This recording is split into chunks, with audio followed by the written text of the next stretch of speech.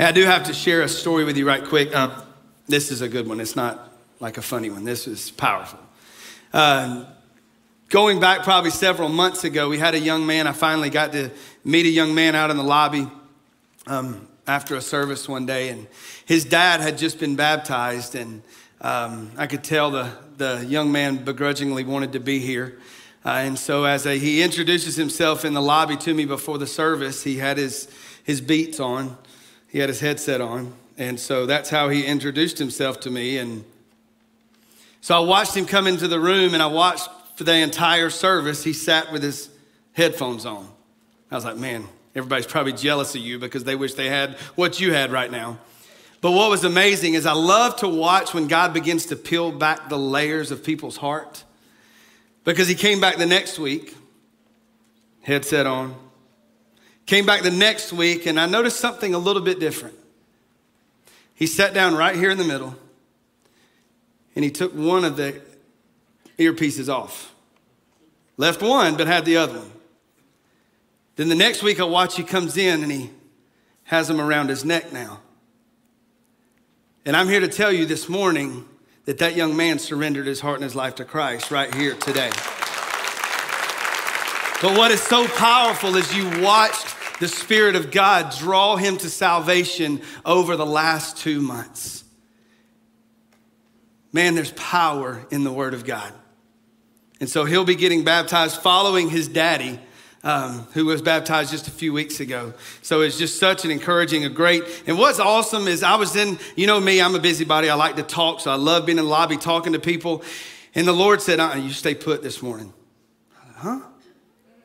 I want to go out there and talk to everybody. And the Lord said, nope, stay put.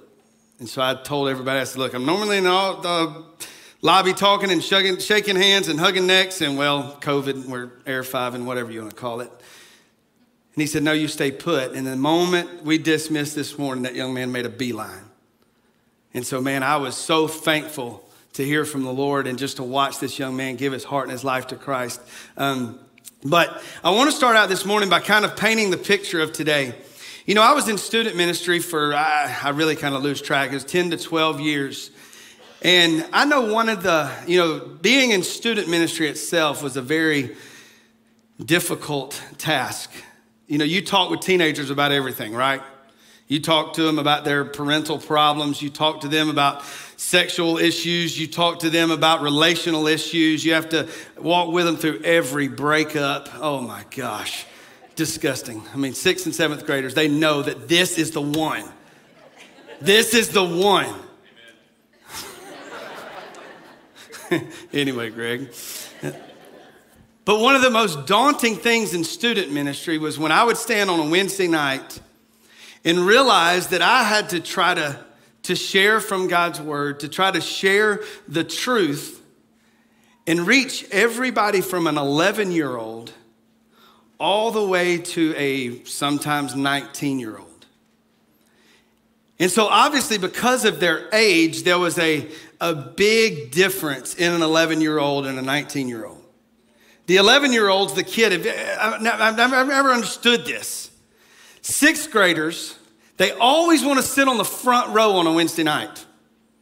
And they sit there the entire time. They talk. They pick their nose.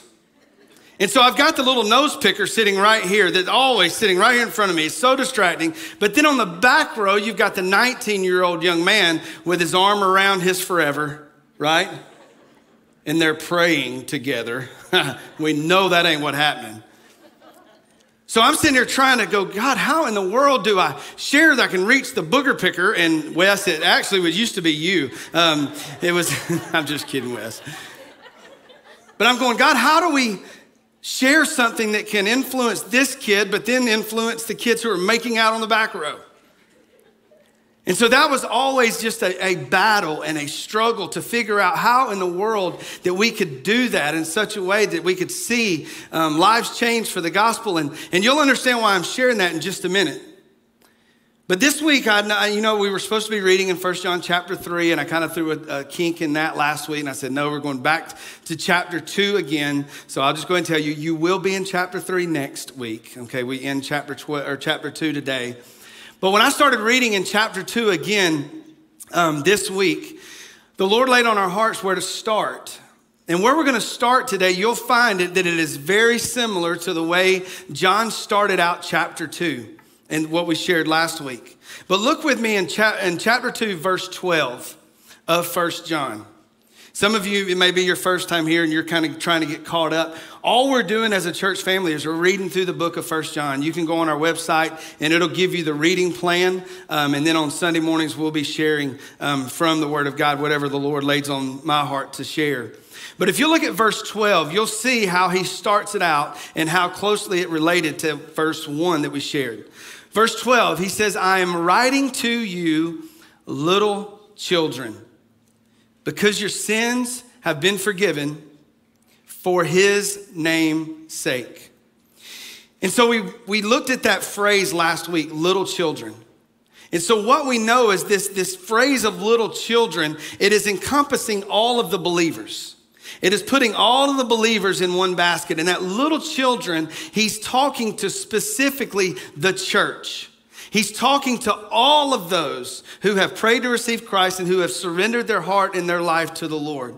But what I love is how he simply tells us what qualifies them, and also it qualifies us to be the little children, is he says, "O little children, because your sins are forgiven."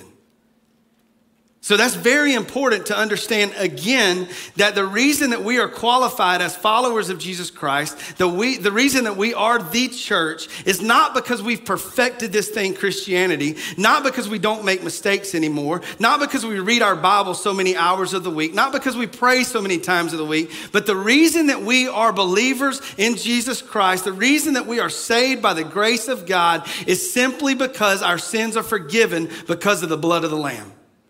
That is why we are qualified to be the believers of the church, is that we have been forgiven by the grace of God. And we read that in chapter 1, verse 9. We read it there. He said, if we confess our sins, he is faithful and righteous to forgive us of our sins and to cleanse us from all unrighteousness. Now, man, there's so much confidence in that phrase, all unrighteousness, because what we know that when we place our faith in Jesus Christ, that he forgives us of all of our past sin, he forgives us of all of our present sin, and he also forgives us of all our future sin, that he takes care of it all. And that's where the freedom we find as believers comes from. And so what's interesting about this section, if you would, he encompasses all of the believers by calling us little children. But then he breaks the big C church, all of the believers, into three subgroups, if you would. And that's what I want you to look at. Look at verses 13 and 14. Verses 13 and 14, he says this, I am writing to you, fathers, because you know him who has been from the beginning. And I am writing to you, young men, because you have overcome the evil one. I have written to you, children. Notice it doesn't say little children, it says children, because you know the Father. Verse 14, and I have written to you, fathers, because you know him who has been from the beginning. And I have written to you, young men, because you are strong and the word of God abides in you, and you have overcome the evil one. So what we read here is what scholars believe. We see father, we see young men, and we see the word child.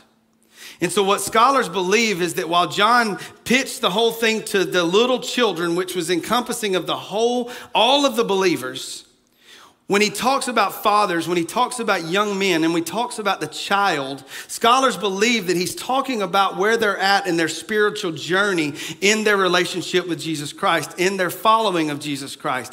The fathers would have been those who have been following Jesus for years, probably following Jesus for much longer than the others had even been alive. Then it goes on to the young men. Scholars believe that the young men were those who were growing in their faith, who were constantly striving, constantly in the word, and they were growing in their knowledge of God. But then you had the child, who was one of those who have just been born again. And basically their knowledge of their relationship with God is all they know right now is that they're a child of God. They don't know a whole lot about it. They don't know all of the details. They don't know the New Testament from front to back, but all they know is that they have been saved by the grace of God. And so now I think you kind of see the reason I shared that story of a struggle as a student pastor, because you have John here. He's having to share the truth of God's word to where he can relate to a man or a woman who's been following Christ for years, maybe the entirety of their life. Then he's having to also share truth that he can influence a child who knows nothing more than I'm a blood-bought again believer. So how in the world can he kind of address all of those, no matter where they're at in their journey with Christ? And so the easiest way to do that is just simplicity. And when we looked in 1 John chapter 1 last week, man, I don't get any simpler than what we read last week. We read last week that as the body of Christ, as the believers, what John commanded us to do in response to understanding the love of God is we love others. Our response to God is we love others because we understand the love that he had for us.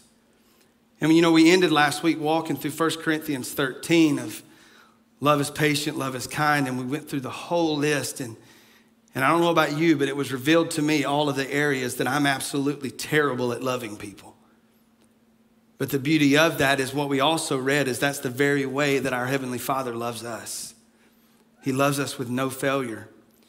And so in response to understanding such a love as that, we respond by loving other people because we see the love that the Father has for us.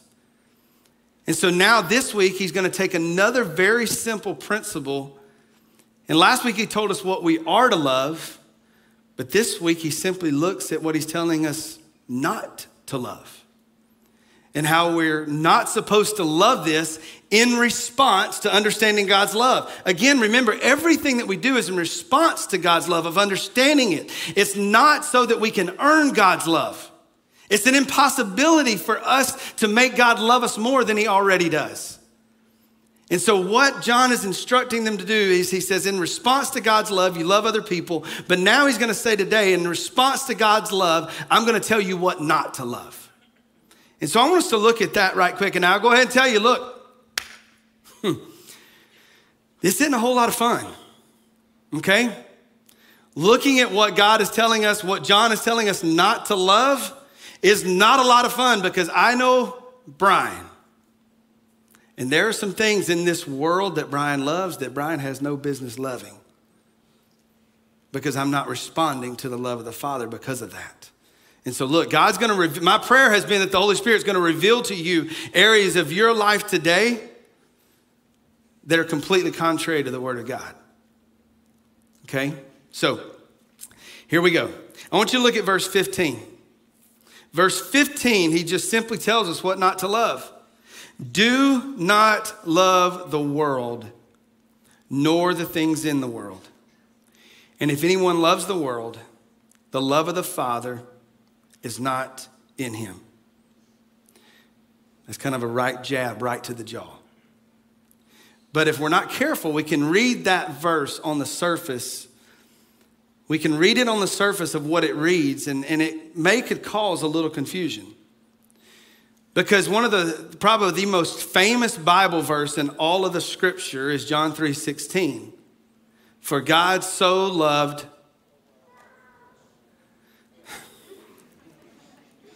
For God so loved, praise the Lamb.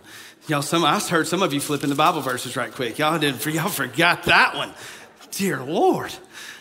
But anyway, so we read that for God so loved the world that he gave his only begotten son. But now we just read that John says that we as the church are not to love the world. So something's missing. What in the world? And so what we have to understand is the context of what John is talking about. Because when we look at the word world in our English language, it can mean several different things. Okay? And so when we think of world, you may think to God's creation. You may think to the rainbows, to the sunsets, to the sunrises, to the waterfalls, to all of those things. And I look at a lot of your Instagrams, And if that's what John is saying, that there's a lot of you that there's proof that the love of the Father is not in you because you post pictures of like waterfalls and rainbows all the time because you love the creation, you love the world. And so evidently that's not what John is talking about. He's not talking about it's wrong for us to love the world, to love God's creation. But then there's also, when we think of the world, there's the human world, which in context is what we read in in John chapter 3, verse 16. For God so loved the world. It means that God so loved the people of the world. He so loved the humans of the world that he gave his only begotten son. And so when we look at that now, so we've got nature, we've got the human beings of the world. So obviously John is not wanting us not to love people because last week we read he told us to love people. We obviously know that nothing's wrong with loving God's creation. So what in the world is John talking about? Y'all didn't get it either. What in the world is John talking? Somebody, let me try it one more time. What in the world is John talking about? My wife didn't laugh either the first service. So anyway, I told myself I was going to scratch that one from the first service, and I didn't because I thought y'all were smarter than that. So what in the world is John talking about here? When we look at the world, when we look at the literal translation, when we go back to the Greek word, it comes from the word cosmos. And so I want you to hear what that translates as, what the definition is. So the world in this context is an organized system led by evil that is in opposition to the word of God. Short of the long, what that word world means here is anything in the world or anything of the world that leaves God out. Pretty simple. So anything that is in the world or that is of the world that leaves God out of it, this is what we are called not to love. We are called not to love anything that doesn't have something to do with God. But you know that that's exactly what the enemy wants from you. That's exactly what the enemy wants from me. He wants us to love the things of this world because he wants us to love things that God has nothing to do with. And so what we're going to see right now is how the enemy's going to work in your life, how the enemy's going to work in my life, to try to help us fall in love with the things of this world. Because remember, Satan's goal is not that we all worship him. He just doesn't want us to worship God. That's it. So if he can get us to love anything other than God, he's winning that battle. And so what we're going to look at is John talks about 3 areas of weakness for a believer and a lost person. So I want you to look with me down in verse 16. Verse 16, he says, for all that is in the world, the lust of the flesh, the lust of the eyes, and the boastful pride of life. That sums up all areas of how the enemy wants you and I to fall. This is the tools that he is going to use in your life and my life to help us, to want us, to birth in us a love for this world. And remember, a love for this world is anything that leaves God out. And so, we could really stop right now. We could really stop right now and we recognize the tools of the enemy. We've recognized how the enemy wants us to fall. We've recognized how he knows our areas of weakness. But I believe that it's an imperative for all of us not just to identify the problem, but we as the church, we've got to learn to attack the problem. We've got to learn what it means to fight it, what it means to stand against it, and what it means not to waver in who we are as the church. I think we can all agree.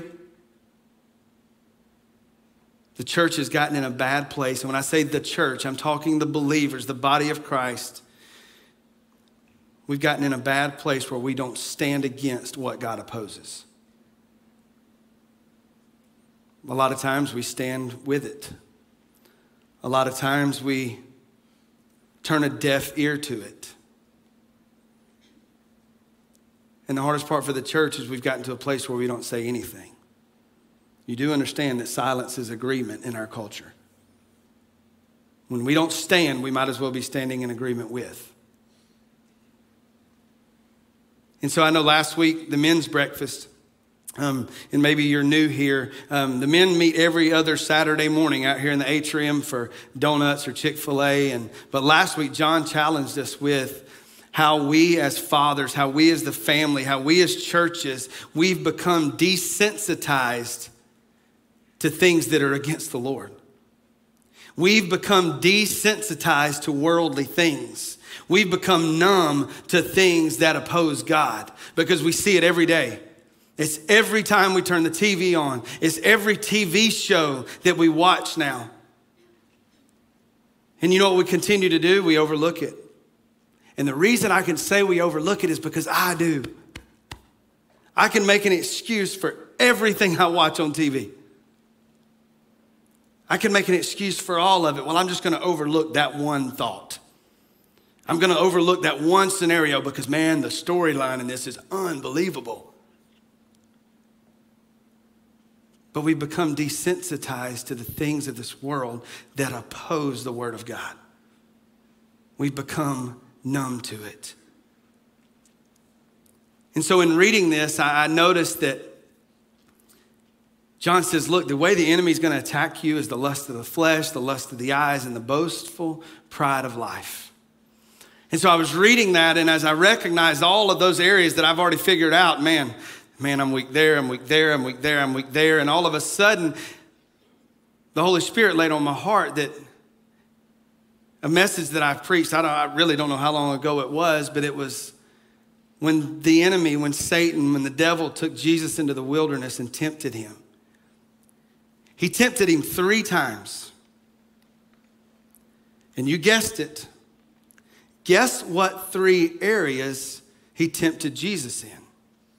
Guess what tools he used in Jesus' life to try to get Jesus to fall in to love the things of this world? Lust of the flesh, lust of the eyes, and the boastful pride of life. All 3 things that John has just made us aware of. And so, I know I used to love coaching. And because of my temper, the Lord removed me because I got teed up about every 3rd game, and that just was not good when you would stand on Wednesday night to try to preach to teenagers, and then you got teed up the night before. But I began to look, and, you know, as a coach, you always, if you watch game film or you watch previous games as you're preparing to play against another team, you always want to take what the other team did that worked to beat the team you're about to play. And so you take bits and pieces and you put together a game plan in order to battle the one that you're about to come up against. So in my simplicity of my thinking, I thought, well, man, Jesus won the battle. So why wouldn't we look at how he did it? Let's look and see how Jesus overcame the enemy. Let's look and see how Jesus fought off the temptation and the lure of Satan. So I want you to turn to the Gospel of Matthew. Matthew chapter 4. And we're going to look very quickly at all 3 areas in which we see how the enemy tempted Jesus and how we can relate that to that's the very same way that he tempts us. So I want you to look with me, starting in verse 1 through 3, and we're just going to walk through these real quickly. He says, then Jesus was led up by the Spirit into the wilderness to be tempted by the devil. And after he had fasted for 40 days and 40 nights, he then became hungry. And the tempter came and said to him, if you are the Son of God, command that these stones become bread. So right here we see the lust of the flesh. Jesus has just came out of a fast for 40 days and 40 nights. I don't know about you, if you've ever fasted, But when you are coming out of a fast, man, you crave a big old greasy hamburger from somewhere. Because you have a desire to feed that flesh, because this is what you've had to die to for so long. Ever how long the fast was the Lord led you on, this is what you've had to reject your flesh of. And it's all of a sudden, have you ever noticed, every time, I love chocolate, I love sweets. That's my bowl of cereal at night before I go to bed, or a bowl of ice cream. And guess what? It never failed. If I'm ever fasting, it's like I walk into the pantry and it's like everything in there has a neon light on it that I crave. I am so sensitive to what's going to satisfy my flesh. And so I know to leave it. I know to run from it. And so what we see here is that Jesus, obviously coming out of a 40-day fast, he's fully man. He wants something to eat.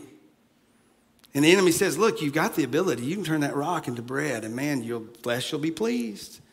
So we see that he's luring him with the lust of the flesh. Then look at verses 5 and 6.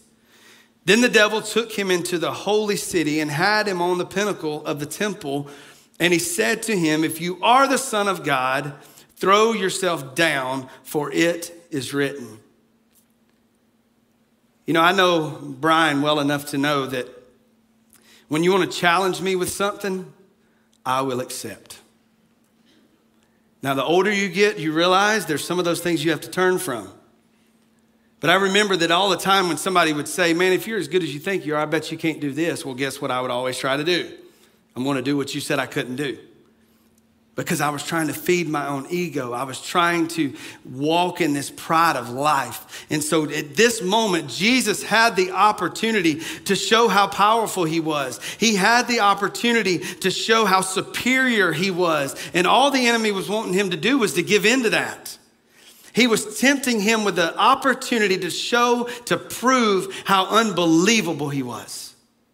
But he knew that he would be taking the commandment from the enemy. So then we look at verse 8 and 9 and we see the last temptation.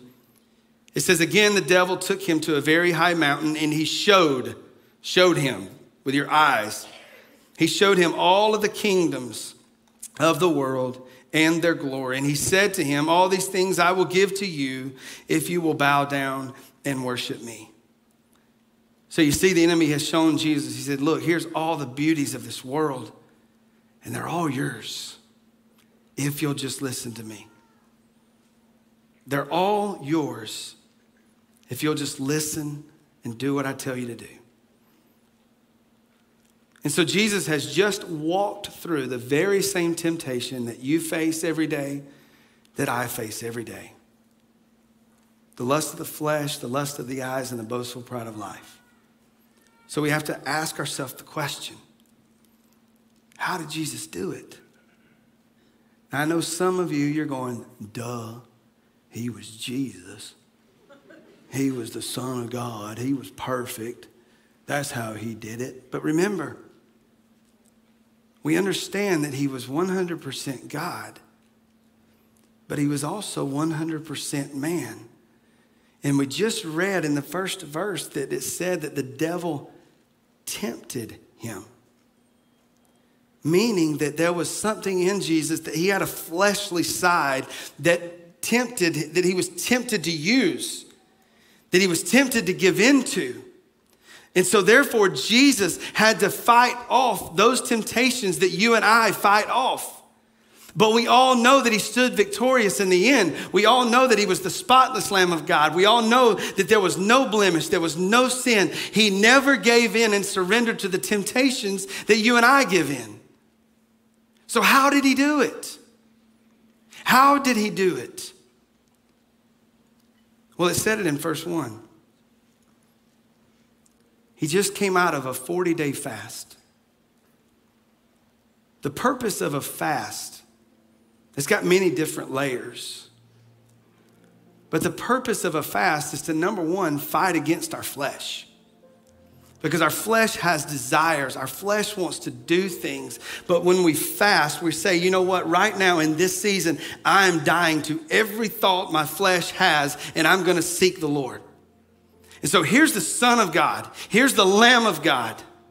knowing what's to come, knowing that he's about to be tempted by Satan, knowing that he's about to be taken into the wilderness and had all the lures thrown at him, wanting him to bite. And so what does he do? He goes and he seeks the time with his Father.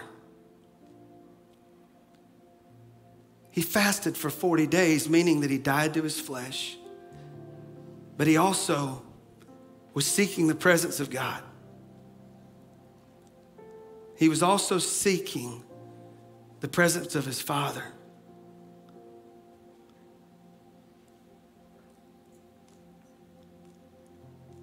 You see, in that moment, after fasting for 40 days, Jesus was just like you and I. He was physically worn out.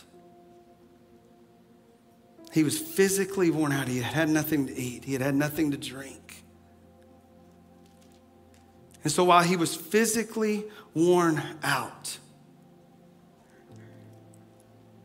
his spirit had never been stronger. His spirit had never been stronger because he had prepared for the fight. He had prepared for the war. And I don't know about you, but if the Son of God has to spend time with his Father to prepare to attack this world, to prepare to stand against this world, if the Son of God had to do that, who are we to think we don't? And so while he took 40 days to spend time with his Father, I don't know about you, but I know about me that there's days in my life where 40 days is the farthest thing from my mind because I'm doing very good to find 40 seconds to spend with the Father. And then we wonder why in the world we give in to the temptations of the enemy. Why in the world do I continue to fall flat on my face when the enemy lures me, when he tempts me to love the things of this world? How do I continue to fall right back into this trap? It all goes back to how much time did you prepare to fight? How much time did you spend like Jesus seeking the presence of your Father, spending time in the Word, spending time in worship? Because your flesh, if you think you can overcome the enemy in your flesh, you've got a long road ahead. I'm telling you right now, you cannot fight the temptations of your flesh in your own strength. Jesus couldn't even do it. This is why he spent time with his Father, was so that he could be spiritually prepared for this fight, for this war. But you know, it should be no surprise that the enemy knows when to attack. He knew to attack Jesus when he was physically worn out. He knew to attack Jesus when he was emotionally worn out. He knew to attack him then, so guess what? If he knew when to attack the Son of God, guess what he also knows? He knows when to attack you. He knows when to attack you when you're emotionally worn out, when you're physically worn out, when your flesh is just ready to give up and throw in the towel.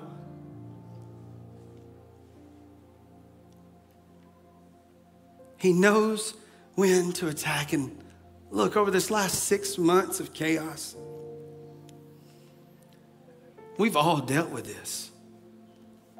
We've all dealt with being physically worn out.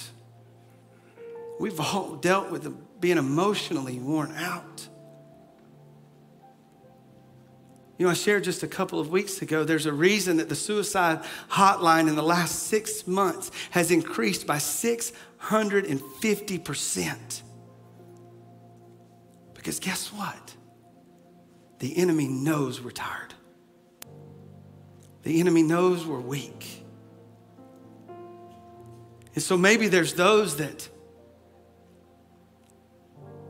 if you go back 8 months ago, you go back 9 months ago, you had laid an addiction down. You had laid some terrible habits down. But over the last 6 months, you've just felt like giving up, and now all of a sudden the enemy brings those lures in front of you, if you would. And the enemy, you know what he says to you? Hey, you're worn out. You deserve it. You deserve it. You know, that's exactly what he even told Jesus. He says, look, in verse 9, he said, and he said this, he said, all these things I'll give to you. How many things does the enemy promise us when we're weak? He promises us if you'll just give in, you'll feel better. It'll go away. You owe this to yourself. But what the enemy never does is he never tells us how the story turns out. He never tells us how it ends. Because I think we can all agree that if we saw how a lot of situations ended, that we would have never gone there to begin with. So he never tells us the truth because he's a liar and he's a deceiver. But he tells us if you give into this world, it'll feel good for a little while. But I want you to turn back to chapter 2, verse 17. I'm so thankful for the truth of God's word. That it always combats the lies of the enemy. Because if you remember, the way that Jesus responded in all three situations, it didn't say that he manned up. It didn't say that he bucked up, that he said, come on, devil, I got you. No, what did it say? He started out every rebuttal with the temptations of the enemy. He said, it is written. He fought with the sword of the Spirit. He fought with the word of God. Because you see, in that preparation time, not only did he pray, not only did he worship, but he spent time in the scripture. He spent time in the word of God. Because we read about it in Ephesians 6, the full armor of God. And we love to talk about all the pieces of armor that we as believers are supposed to put on. Every one of those pieces of armor are for defense. It's like a football helmet. It's like shoulder pads. It's like thigh pads. Everything is to protect ourselves. But in Ephesians 6, verse 17, we see that there's one offensive weapon that a follower of Christ has. And that is this sword. This is what we fight with. Same way Jesus did. It is written. It is written. Because you know, there's times that when we forget all of this and we fall into the temptations of the enemy, we buy into his lies that this is going to feel good, this is going to make it go away, that this is going to fix things. Verse 17 tells us the truth. John writes this, the world, the context that we talked about earlier, the world, anything that opposes God, anything that stands against the truth of God's word, anything, it is all passing away, and also its lust. But the one who does the will of God lives forever. John says, look, it doesn't matter how beautiful it looks. It doesn't matter the picture that the enemy paints. Here's what I want you to hear. It's not going to last. It's not going to last. It may start out different. It may start out entertaining. It may start out fun. It may start out joyous. But I can promise you this is if not of the Lord, it will not end well. It will not end well. So we have to ask ourselves the question, why in the world would we give in to something that we know won't last? Why would we give in to something that won't last when we see the truth of God's word of what will last? Look at verse 25 of chapter 2. I love the simplicity of how he starts out this one last section. This is the promise which he himself made to us. eternal life. Eternal life. That is what will last. This is what will last. When all the world is faded, when all the world has come and gone, we know that if we have faith in Jesus Christ, that our eternity will last. Our hope will last. Verse 26, these things I have written to you concerning those who are trying to deceive you. As for you, the anointing which you received from him abides in you, and you have no need for anyone to teach you. But as his anointing teaches you about all things and is true and is not a lie, and just as it is taught you abide with him. John is warning us. He says, look, you're going to have a lot of people out there who are lying to you.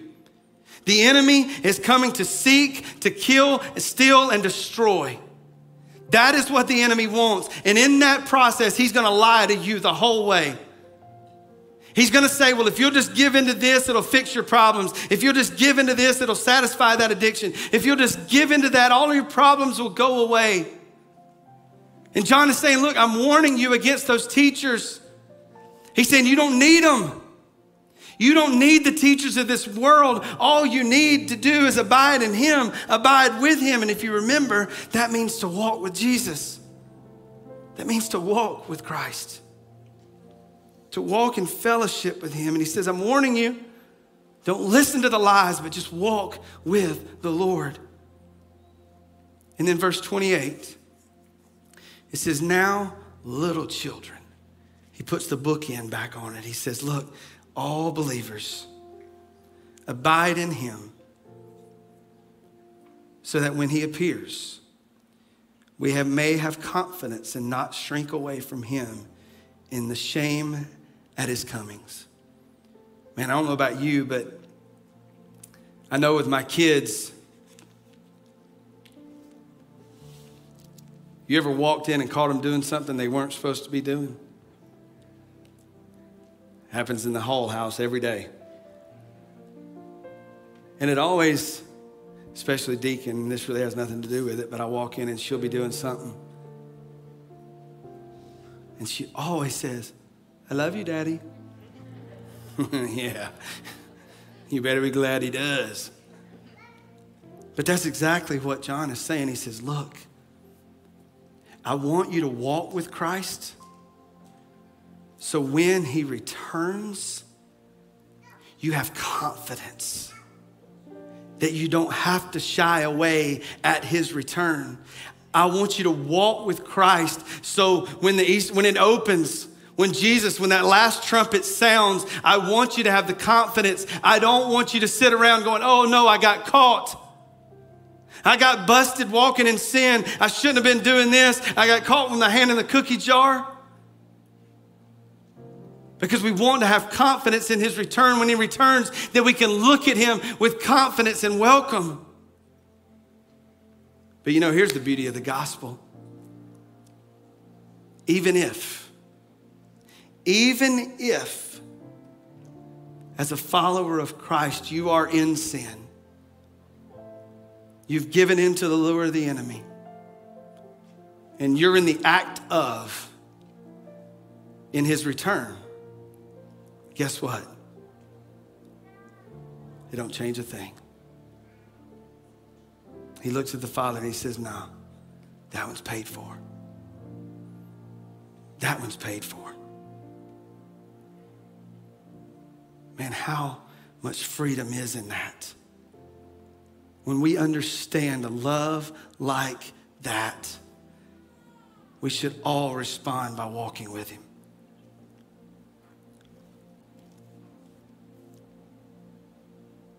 And so I got to ask you the question this morning, several of them.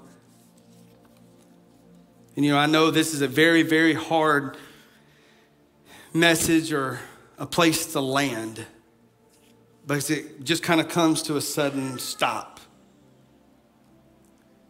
But maybe you're here this morning and you've never placed your faith in Jesus Christ. Maybe you're like the young man that surrendered his heart and his life to Christ today. That the beauty in that is, guess what? He walked out of here forever changed. now he has the confidence when Christ returns. Because you do get that, right? We preached on that several weeks ago, when he returns. It's not like college football that we're all just praying that it does. Because we read the guarantee from the promise of God's word that he is returning. And people, we need to open up our eyes. Look around us. It's close. It's close. But the only way that we can have confidence when he does return is if we've trusted him as our Lord and Savior. And so maybe you're here this morning and you've never given your life to Christ, or maybe God's been dealing with you over the last several weeks. Don't leave here today without nailing that down. But maybe to the rest of us, maybe in this last 6 months of isolation or chaos or quarantine, there's 8,000 words for what's happened the last 6 months now. But maybe you have felt the enemy attack you like he's never attacked you before. You've gone back to your old ways. You've taken every bait that he has dangled in front of you. Maybe you've fallen back into addiction. Maybe you've been unfaithful to a spouse. And unfaithful to a spouse doesn't only mean just physical. Maybe there's been some idle time that you have dealt with, because I've always said it, an idle mind is the enemy's playground. And so maybe whatever you've picked back up this morning, I'm begging you, leave it at the altar. He's already died for it. Leave it where it's at. While the enemy's told you it's going to be fun, it's going to be enjoyable, he's not told you how it ends. He's not told you that your marriage will fall apart. He's not told you that you'll die to that addiction. And it breaks my heart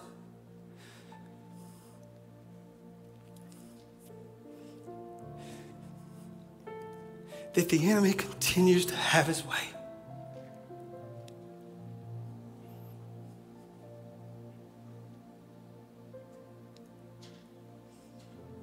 Church, whatever you've picked back up today, remember, you've got an advocate, Jesus, who said it's already paid for. It's already paid for. So I know this was an awkward ending. I really don't know how to end it. But I do know that some of you in this room, myself included, that we need to do business with God. That we need to fall on our face in repentance. Because we've all given in to the lie of things that don't line up with this word. No exceptions. We've got to stand on the truth of God's word. Don't take bits and pieces of it that justify how you can live and what you can do. You either believe all of it or you believe none of it. And so this morning, I want to encourage you just to do business with the Lord. If you need to surrender your life to Christ today, man, I want to celebrate with you. But as a church today, church, we've got to learn how to fight the enemy's attacks. We've got to spend time in his word. We've got to spend time in worship. We've got to spend time with him. Are you prepared for fighting? Are you prepared for the war? Stand to your feet if you would this morning and just respond the way that God would have you respond.